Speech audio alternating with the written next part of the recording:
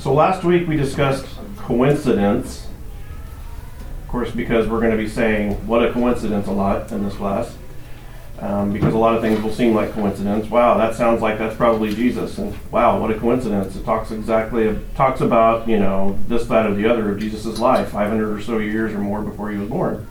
What a coincidence. So we talked about how that word coincidence is actually not as rabbis put it, a kosher word.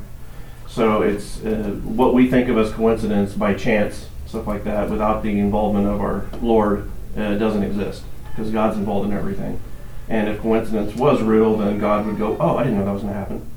So can't have that. But talked about angels, demons, which are not fallen angels, as we talked about. There's angels, the good and bad, and then there's demons, which seem to be different than bad angels. So, and they may be not different at all, but what we talked about were some kind of defining characteristics of the two. So, spirits, bodies. We talked about the angel of the Lord. Very fun study. Again, if you want to go through your quiet time, or in your quiet time, go through the Bible and just search "angel of the Lord" in the Old Testament, and see if it meets the criteria of a winged angel, with the 1,200 eyes on it and, 6 wings and just terrifying messenger type angel, or if it meets the criteria of something else, someone else that we know from the New Testament as Jesus, of course. And you'll find some surprises. So, all right, so this session, we're going to talk about the first mention of, get your pencils ready, love in the Bible. Maybe not chronologically, but in the order of our Bible. We're going to talk about the Akedah, not the Akedah, or the Akedah. What is it? Is that what you call it, Stephen? The Akedah, which all that means is the binding. So the binding of Isaac. So when we go to this story, it's the story of when Abraham takes Isaac up the hill and binds him and almost sacrifices him. And it's called, if you say the Akedah to a rabbi or someone, they know exactly what you're talking about. So we're going to talk about that. We're going to talk about a prophetic type of God's plan of, anyone know? Just guess. Redemption. Close enough. That's fine. Officially it's redemption, but good guess. The Akedah occurs in Genesis chapter 22. So if you want to turn there, we're going to be in pretty much there all night tonight. Genesis chapter 22. Genesis chapter 22.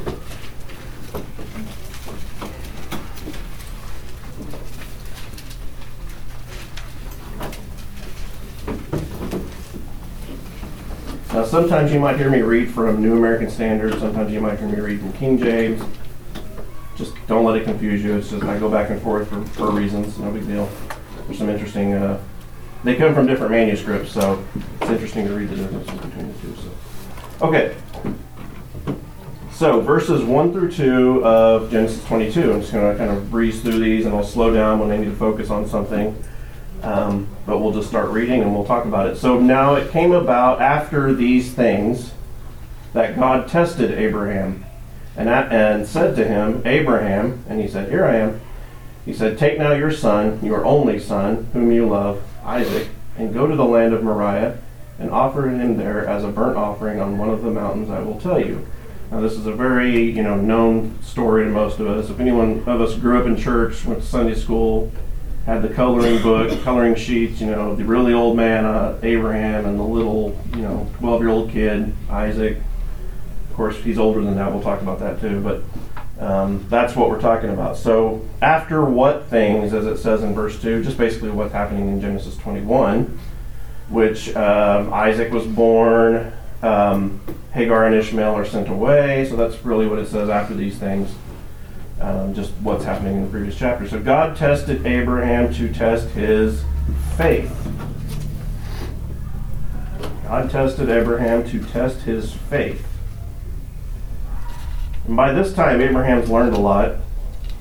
He's went through quite a bit of trials. And of course, he has his promised son by now. And he has another child, but we'll talk about that. So before we go on, how could a loving God we call Father ask a human father to sacrifice his son? That's a big question that's asked about this study all the time. There's people that have commentaries on this study, and first thing they say is, how in the world could God ask someone to sacrifice their own child? It's kind of a big deal. And they always usually say, how could a loving father ask their son, ask a person or a father to sacrifice their child? So, and rabbinically, rabbis will say, and actually I have a few quotes here by Rabbi Joseph Black. He said, "In the end, I have to strip the Akedah of its literal elements. Looking at it as a story involving a real man and a real son is just too terrible." And he also said, on a literal level, the text teaches us that the binding of Isaac is a test of Abraham's faith. God needs to know if Abraham and his descendants will be able to fulfill their part of the covenantal relationship. And yet this answer is so problematic. What kind of God would ask a parent to sacrifice a child as a test? It doesn't make sense. There must be something more than that. So, before we move on, why does God test people? Well, write down Exodus 20:20 if you want. You can read that if you want. But basically it's so the fear of him, or the awe and respect. When you see fear God, it doesn't mean to be scared of him. It just means to respect, have awe of him, of who he is. And submission, of course. It's so the fear of him may remain with you so that you may not sin. Okay, so that's why God tests people. There's also Exodus 20:20 that says, that's what I just gave you. Exodus 20:20 actually says, "Do not be afraid." Moses said to the people, "Do not be afraid, for God has come in order to test you, and in order that the fear of him may remain in you so that you may not sin." So that's really what the purpose of testing, and sometimes it's translated temptation. So I think in King James it says that God tempted Abraham. So here's a question that usually comes up. Why does God test people if he knows what they're going to do? To see what they're going to choose. To see what they're going to choose, right? But does he know what they're going to do? Oh, yeah. Okay. So that they can find out. So that they can find out. Okay, good. So have you ever asked yourself, do I have free will? Have you ever wondered, do I have free will? Am I able to make the choices I want? Do we have free will? Yes. Yes, okay. Does God know what we're going to do? Yes. Has he foreordained what we're going to do? Not for no. Are you sure? Okay, we'll talk about that later. No big deal. That's kind of a touchy subject, but so what we're going to do, what we decide to do, is something that he's already aware of, but works out perfectly in his plan. Is that right? Yeah. Okay. So if God knows all, which he does, he knows all of our choices. If there is no free will, I'm going to ask you this question. If someone says that there's no free will, in the passage of Luke 19, Jesus actually holds the nation of Israel accountable because they didn't believe who he was. Does anyone know what he did? Luke 19? You don't have to turn there. Luke 19 is when Jesus goes up the hill, he's on the donkey, or he's about to get on the donkey, and he weeps over Jerusalem. And he basically says, this is what's going to happen to Jerusalem because you did not know the time of my coming. You didn't know that, or because Israel didn't recognize him as the Messiah, this is what's going to happen. And he gives a prophecy of what's going to happen about 40 years later. And in AD 70, does anyone know what happened? The year 70 AD? Completely destroyed Jerusalem, plowed it under. Everyone, millions of people died. There was from the battle, from the sickness thereafter. There was famine. But what he says happened exactly according to history and according to several historical accounts. So, and if you go to Luke 19, he says, because this is going to happen because you did not understand the time of my coming. Or you did not basically realize who I am. So, if we have no free will, then why would he hold people accountable for their decisions? So the answer to that is, of course, we do have free will. So, all right. So, side note, another one. Why was Jesus tempted? Ooh, God himself, in the form of a man, tempted. Because why? Because he has what? Flesh. He's a man. Human. He's a man and he's God, so he was tempted. And of course, in Matthew 4, for example, when the devil takes him up to a very high mountain and shows him all the kingdoms of the world, somehow he's able to see all the kingdoms of the world, and he says, I will give you all these things. Now, if you're going to give someone something, what does that mean? You own it. You own it. Okay, so did Jesus say, you don't own that? No, he said, no, you're not supposed to tempt me. So, you shall worship the Lord your God and serve him only. So, Jesus didn't dispute the ownership there. So, do we have free will? Yes. Does God know our choices? Yes. Can we comprehend that? Not really. It's kind of hard to grasp as a person. And there's a lot of people that build whole doctrine over that. Okay, it's like, oh, we don't have free will, but, and oh, we do have free will, but, and that's an Arminianism, Calvinist argument that's been going on, and it just gets ridiculous because you're trying to explain things in the form of, so from a human perspective, you're trying to put God in a human box basically, and that's just not going to work. So let's move on. How many sons does Abraham have in this passage? 2. But it says your only son. We talked about this last week. Your only son, whom you love, and if we don't know who that's talking about, it says Isaac. Ishmael's like, really? Seriously? You know, no. So why does God why does God refer to Abraham's only son? It was the one in the covenant. Right. So God is choosing to focus on, and you don't have to write this. I know there's a lot more sentences in this. I'm sorry. It's actually less than it was before, I promise. But you could write the son of the promise or the son of the covenant. God is focusing on Isaac. He's the promised son. And we're going to see that this is very important. Every little detail about this passage is very important and very subtle, but there's a lot of types or pointers to Jesus here. This is the first time the word love is used in the Bible.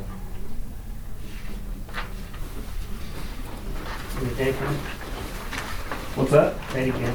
This is the first time the word love is used in the Bible. And this, in effect, there's a thing in theology called the law of first mention. It's not really a law, it's more of a principle, but basically anytime something in the scripture is mentioned first, there's significance to it.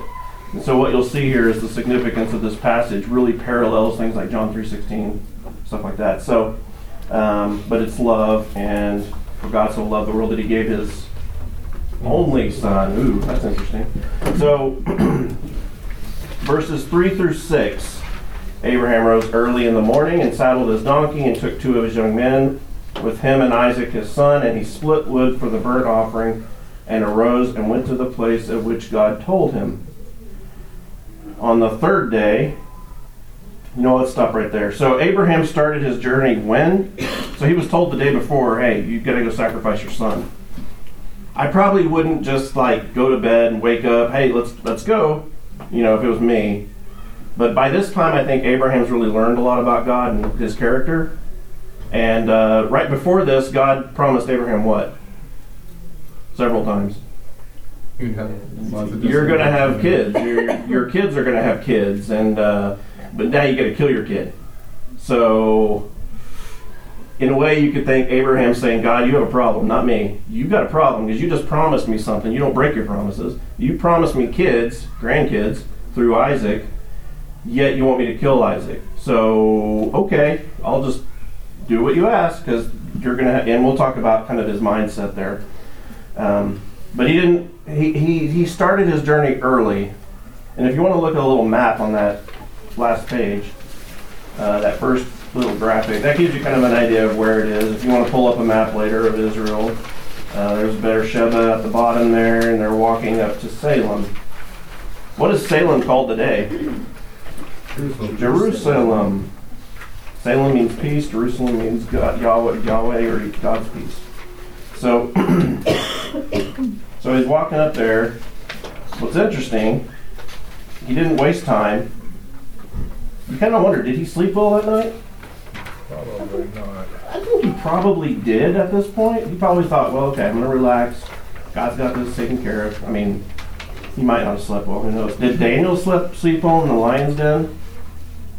I think he probably did that.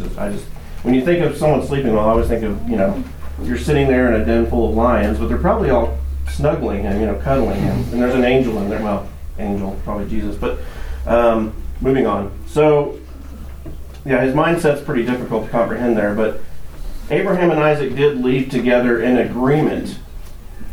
What's that sound like? Right, Luke 22:42 there. That's when Jesus says, if this cup will pass from me, yet not my will, but yours be done. So Abraham and Isaac do leave together in agreement. So we're going to see Abraham here is obviously a type or picture of who? God, what is Abraham? What does his name mean? Big Daddy. Big Daddy, High Father, right? So Abraham's a picture of God the Father here. Isaac, the son, his only son, whom he loves, is a picture of course, Jesus the Son. So Abraham saw the mountain of Moriah after how many days? 3. 3 days. How significant is that? What else happens in 3 days? Jesus is in the grave for 3 days. Jesus was dead for 3 days. You might say that by this time, in probably Abraham's mind, Isaac's already dead. Been dead for 3 days in this journey. He's alive, walking with him, but he's been condemned to death. So you might say, well, to Abraham, Isaac, my son's already dead. So there's a 3 days here. Why? Probably to basically signify, hey, 3 days of death, and So just throw that out there. But why specify this location? Anyone wonder that? Why take him to this location? We'll go over that here in a minute. So which mountain? Go to those two pictures again. Those two other pictures. So Salem is, of course, now Jerusalem. By that time, it was a Jebusite village or city, town, not really huge. Pull the pictures up so I can see them. So if you look at that second picture, 3:2, that's kind of a big overview of the area we're dealing with here, which is pretty much where 99% of stuff in Jerusalem in the scripture takes place. If you see that line going around, kind of, that's the city wall. Now, that's the Jerusalem city wall by the time when Jesus is alive, by the time Jesus is walking the earth. And if you notice down here at the bottom where it says Salem, or Ophel, that's where the village of Salem would have been. Or you say the village, the township, not a massive metropolis. Jebusite area. So you've got Abraham and Isaac walking, and these two men, of course, with them. And they're walking through here, and they pass this town. Some people say that's where it happened. If you're walking through town and waving at people, and you're like, I'm just going to slaughter my son right here real quick, that's probably not the way you do that. You keep going. And so there's that little red line, or it's red on my sheet. Of course, I think it's red. I'm colorblind. So that line is basically probably the route he took outside of the city to stay kind of far away. There's the threshing floor of Aruna that David purchased, which is where the temple was likely built. And then, of course, if you get out past the city, you see this little peak here where it says Akedah. That's also called Golgotha today. A couple thousand years later, it's referred to as Golgotha. So likely where the Akedah drama occurs is the same spot where Jesus was crucified. And how significant is that? We'll talk about that. So which mountain? Salem was a Jebusite town. Of course, Abraham would likely not offer his son outside of the city, or would only offer his son outside of the city, away from the people. And there's also some Levitical laws that he might have been. Now, I'm gonna talk about Levitical stuff. When was the Levitical books codified and written? Before or after Abraham? After. So why am I talking about that? We'll see in a minute. So Leviticus 1:11 says he shall slay it on the side of the altar northward before the Lord, basically outside the city, north of the city. Sprinkle his blood around the altar. Then Leviticus 4:12 says, so sorry, I said that really fast. Leviticus 1:11 was the first one. Leviticus 4:12 says, Bring out a clean place outside the camp where the ashes are poured out and burn it. You don't have to write all this down. I'm just, but where the ashes are poured out, it shall be burned. So the law wasn't written yet, though. So did anyone know about the law yet? No? Okay, what about in Genesis 7? Let me just jump back there real quick. Genesis 7, what happens then? That's Noah, right? So it says, and Noah said to the Lord said to Noah, enter the ark, you and your household. You shall take with you of every clean animal by sevens, a male and his female, and of the animals that are not clean. How did he know what clean and unclean animals were? Interesting, right? Here's what I think. I think that this stuff was known to these people, that God taught them this stuff. It wasn't codified until later, okay?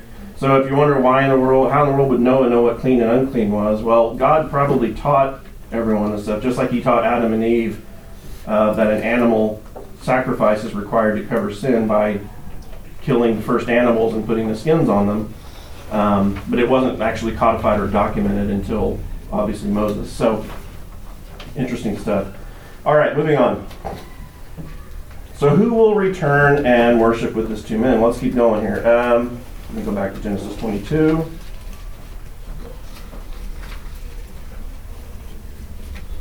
So Abraham rose, and on the third day Abraham raised his eyes and saw the place from a distance. When you see raised his eyes, that's a way of saying something's about to happen. Abraham said to his young men, stay here with the donkey, and I and the lad will go over there, and we will worship, and only I will return to you, because I'm going to kill Isaac. Is that what it says? What's it say? Basically, we will worship and return to you. So both of us are going to go up there, and both of us are going to come back. That's interesting.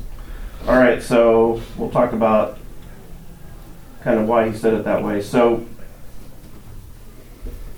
let's see, who will return and worship with the two men? Just put both Abraham and Isaac, or Abraham and Isaac. How can Isaac return with Abraham if he sacrificed? Write Hebrews 11, 17 through 19. That's your answer. Basically, what I kind of go back to what Abraham's mindset was, is God, you have a problem because you promised me grandkids through Isaac. You're going to have to raise him from the dead. Okay, so if that Hebrew passage, Hebrews 11, 17 through 19 says, by faith, this is of course the Hall of Fame of faith, by faith Abraham, when he was tested, offered up Isaac, and he who had received the promises was offering up his only begotten son. That's interesting. It was he to whom it was said, in Isaac your descendants shall be called. He considered that God is able to raise people even from the dead, from which he also received him back as a type. Okay, so Abraham basically said, God, if you're going to kill my son, or make me kill my son, you're going to have to raise him from the dead, because otherwise I can't have grandkids with him. So why does Abraham believe Isaac will live? Because God is going to raise him from the dead. Right. Well, yeah, and God promised Abraham he would have kids. So just if you want to know where that passage is, right, Genesis 17, 19 through 21. Genesis 17, 19 through 21. All right, how old was Isaac? You know, like I said, we have those little coloring books that have the really old man and the really little kid, right? It says lad. It says lad, but yeah. I'm going to read some tradition and some historical documents, and just basically, we'll just come up with your own decision, but the idea is he's probably somewhere between 25 and 35 years old. It wouldn't surprise me if he's the same age Jesus was, for obvious reasons. But that age would be within this range. So you could put 25 to 35, but I'm going to read some quotes here. Leopold said he may have arrived at the age of some 18 to 20 years. Said that in 1942. Josephus, the historian, said Isaac was 25 years old. Adam Clark says it's more probable that he was about 33. Interesting. Jameson, Fawcett, and Brown asserted he was then upwards of 20 years of age, and J. Curtis Manor described him as a youth of sufficient strength and agility to carry a load of firewood up a mountainside. I don't know, but I have an 8-year-old son that if I ask him to carry firewood up a hill, I'm going to be doing it, ultimately. So he'll pick one, it's too heavy, you know. So, what's that? Like twins would be fighting over who got to hold which pieces of wood. Right, there you go. Yep. So, so who carried the wood? Isaac. Let me ask you a question. Who carried the cross? Jesus. Ooh, interesting. So we got Isaac the son carrying the wood, and we got Jesus the son carrying the wood. So kind of very literal parallel there. So verses 7 through 19, I'm just going to jump ahead here. Of course, Isaac said to Abraham, his father, "My father," and he said, "Here I am, my son." He said, "Behold, the fire and the wood, but where is the lamb for the burnt offering?" And Abraham said, "God will provide for himself the lamb for the burnt offering, my son." So what or who will God provide? And if you read it carefully, if you read it quickly, it kind of looks like Abraham's giving him a stall. Like, don't worry about it, kid. You know, just do what I say. But he said God will provide. In the New American Standard, it says God will provide for himself the lamb for the burnt offering. Just going to read a couple translations. King James says God will provide himself the lamb. And then NIV, CSB says God himself will provide the lamb. So you got an idea here that God's going to provide himself, right? So, and obviously we know that God does provide himself. So just a little subtlety there. So what was Isaac's response? Obedience. What's that? Where's the offering? Where's the offering? Yeah. But his response was obedience. Yeah, he's like, "Where's the offering?" And Abraham told him that answer, and then Isaac was obedient, which kind of echoes Luke 22:42. Of course, what we talked about earlier. If you're willing, remove this cup, but not my will, yours be done. You can kind of see Isaac going, "Dad, if there's any other way to do this, let's do it, please. Otherwise, you know what's best." So, all right. So obedience was Isaac's response. Definitely not a child. Yeah, I mean, yeah. If you're tying a 12-year-old up to kill him, I'm sure he's not going to say, "Okay, Dad." Definitely some obedience there. So, and you could also see kind of Isaiah 53:7, where he was oppressed and afflicted, yet he didn't open his mouth. So, like a lamb is led to the slaughter, he was silent. So, Isaiah 53:7, if you want to write that one down. All right, so Abraham stretched out his hand, took the knife to slay his son. But the who? Verse 11. Angel of the Lord. Wouldn't that be interesting if that wasn't an angel and that was the guy who's going to do this, kind of later? But the angel of the Lord called to him from heaven and said, "Abraham, Abraham." Of course, if you want to get any man's attention, you got to say his name twice. "Here I am." And he said, "Do not stretch out your hand against the lad and do nothing to him, for now I know that you fear God, since you have not withheld your son, your only son, from me." So Abraham raised his eyes and behold, and looked behind him a ram caught in the thicket by his horns. And Abraham went and took the ram and offered him up as a burnt offering in the place of his son. We have substitution here. So the sacrificial ram was caught in a thicket by the horns. Where are the horns? On your head. What's a thicket? Thorns. Thorns. Thorns on your head.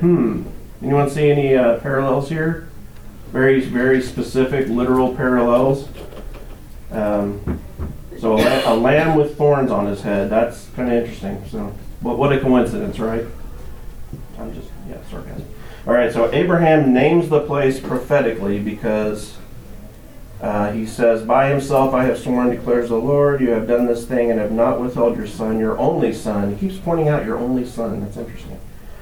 "I will greatly bless you. I will greatly multiply your seed." So this is an angel telling Abraham, "I will greatly multiply." He's given authority. So is this an angel? No. No, it's someone else with more authority. I think we know who it is. So, in your seed all the nations of the earth shall be blessed because you have obeyed my voice. So Abraham returned. Oh, by the way, if you go back to verse 17, it says, I will greatly multiply, or I will greatly bless you. I will greatly multiply your seed. Two things here. As the stars of the heavens and as the sand which is on the seashore. There's some people that believe that stars of the heaven is like spiritual descendants. And the sand of the seashore is like an ethnic descendant. So it could be. But through Abraham, obviously, lots of descendants spiritually and physically. So we have the, entire Jewish, all the Jewish descendants, Ishmael's descendants, and of course Jesus comes through his bloodline as well, ultimately. So, Abraham names the place prophetically, if you want to write that in the blank there. What does he name it? The Lord will provide. Does it say the Lord provided? No, it's future tense. Something's going to happen in the future. The Lord will provide. So he names it prophetically as like something, I just acted out something prophetically that's going to happen in the future. So I'm going to name this place, the Lord is going to do something. The Lord will provide. So Jehovah Jireh is how you'd say it, but Jehovah Jireh is how we say it in English. Abraham must have known he was acting out prophecy. The place was named, in the mount of the Lord it will be provided. And what will be provided? The lamb. The only son that it keeps saying over and over again. The only son whom he loves. The only begotten son. And of course there's a scene in John 8:56 where, and I'll just read it real quick.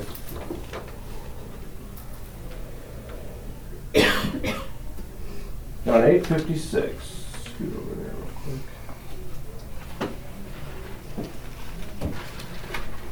Of course, you've got unbelieving Pharisees here. Not that all Pharisees were unbelieving, but these particular ones were. Or actually Jewish leadership. The Jews said to him, which just doesn't mean all the Jews, just means leadership. Now we know that you have a demon. Abraham died, and the prophets all, and you said, if anyone keeps my word, he will never taste of death. Surely you are not greater than our father Abraham, who died, that the prophets died too. Whom do you make yourself out to be? And of course Jesus said, if I glorify myself, my glory is nothing. It is my Father who glorifies me, of whom you say he is our God. If you have not come to know him, but I know him, and if I say that I do not know him, I will be a liar like you, but I do know him and keep his word. Your father Abraham rejoiced to see my day, and he saw it and was glad. So of course the Jews said, you are not yet 50 and you have seen Abraham. And of course Jesus says, I say before Abraham was born, I am, which upset them, and they tried to kill him. So, yes. So what does John 8:56 mean? Your father Abraham rejoiced to see my day, and he saw it and was glad. Kind of get the idea that Abraham knew what was going to happen on this site, in this exact location. If you want to go back to that drawing or that graphic, again, you can kind of see like his journey he likely took through Salem outside the city to that peak there, the highest. That's actually the highest mountain there. The Akedah, where it's pointed out there, and it just happens to be 777 feet over sea level. Which, if you're into Bible numbers, 777 is a very significant number. Which basically 7 means completeness, 3 sevens means it's like an emphasis on complete or godly. That's why 666 is one less than 777 sevens. Its emphasis is man, so there's a big difference there. So, but anyway, that peak right there, 777, that's 777 feet above sea level, and it's likely the same spot where this happened. So not the Temple Mount or near the city where some also claim it happened. So is it a big deal? No, but personally I think God is very specific, and I think it happened exactly where Jesus was crucified. So, all right. Let's see, I'm going to skip past. No. Who returned to the two men Now let's read that. Genesis, let's go back to Genesis 22. Let's see here. So who do you think went back with Abraham? Or who do you think went back to the two men? Okay, let's read what it says. So Abraham returned. Okay, this is right after God says, or the angel of the Lord. I'm just going to say Jesus. Might as well just throw it out there. In your seed, all the nations of the earth shall be blessed because you have obeyed my voice. So Abraham returned to his young men, and they arose and went together to Beersheba. Wait. Where's Isaac? You think he left him up there? See ya, son. Hang out on this hill for a bit. And you think he did that? Probably not. I think he took him with him. But why is his name not here anymore? We'll talk about that. All right, so where is the son Isaac? Well, let's say who returned to the two men. I would put Abraham and Isaac, but Isaac is omitted. For some reason, Isaac is not in the text. The Holy Spirit did not put Isaac and Abraham returned, but just Abraham for some reason. What happens to Jesus after he dies, rises again, sins? He's what? Is he here on the earth right now? No, he's not here. He's not here. God, he's not here. He's here spiritually. He's not here physically. So where is the son Isaac? You could say physically with Abraham, symbolically with the father. It's probably the shortest, least amount of words to write to kind of explain it.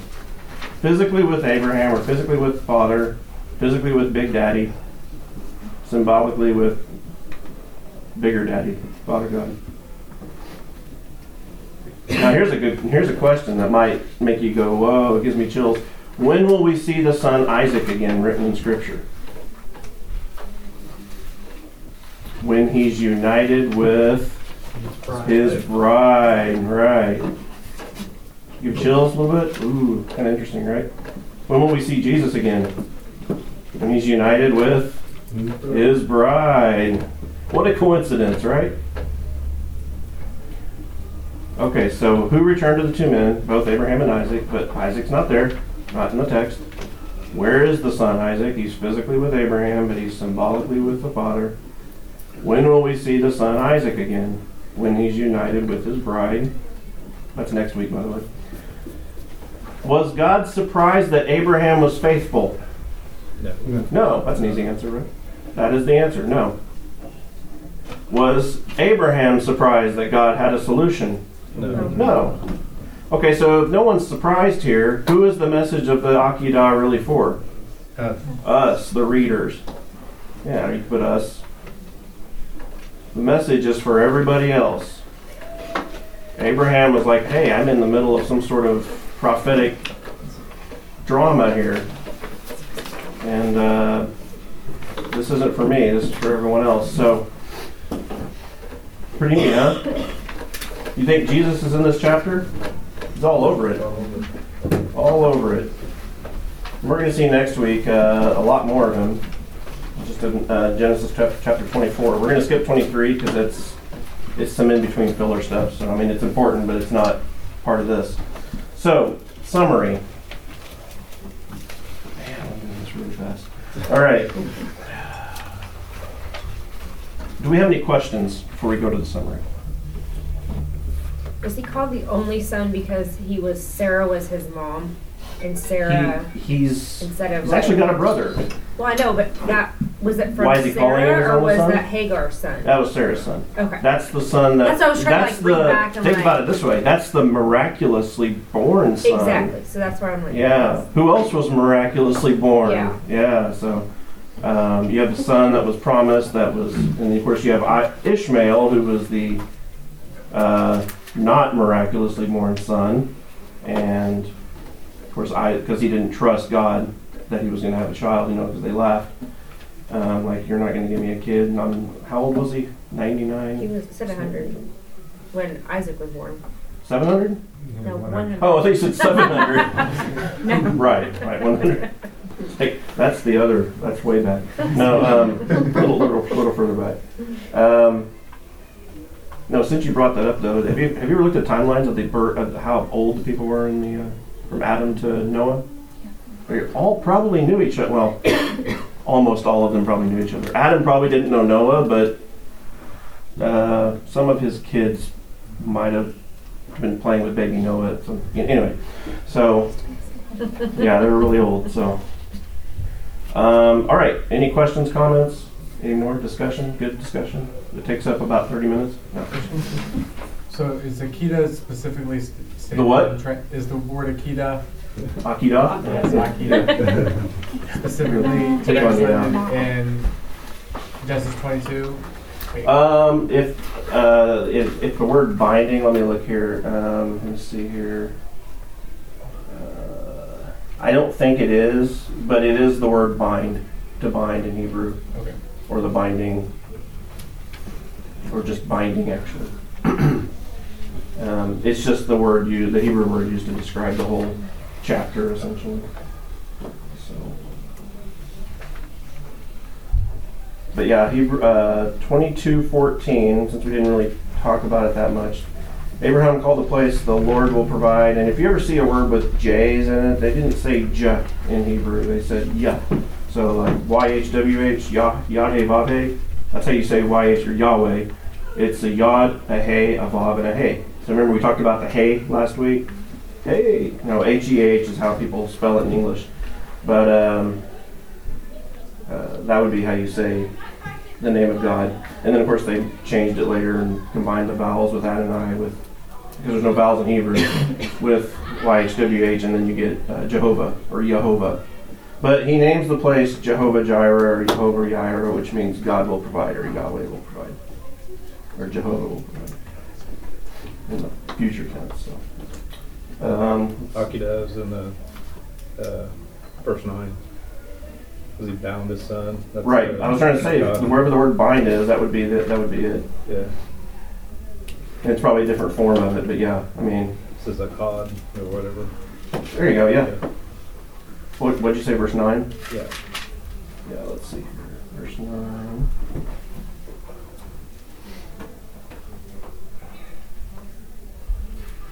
Yep, a cod. Yeah.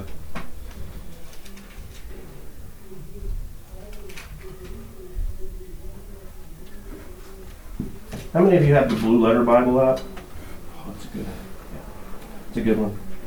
Pull up any word and tell you the root of it and where it's used, and how to pronounce it.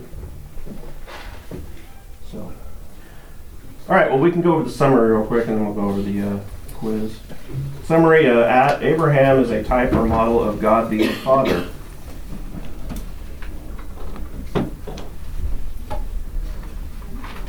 The other two should be pretty easy. Isaac is a model, type or model of Jesus, the Son.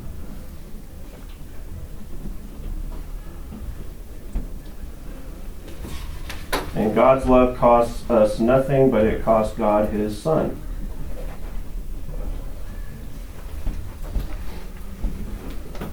Not Abraham's son, our son, or his son. Do you have an extra space between his and son? I do on mine, it's bothering me. Sorry. So both Isaac and Jesus were promised before their coming. They were conceived and born miraculously. And they were given a special name before their birth. So just kind of throw that out there. And your memory verses are really tough. John 3:16, which is very much a parallel to this whole. Again, love was first used in this chapter, Genesis 22, and it really does parallel John 3:16. It's a very significant chapter because of that, and therefore love is kind of like the overarching theme of many things, obviously, in the scripture, but John 3:16 really stands out when you compare the two. And then John 15:12 through 13.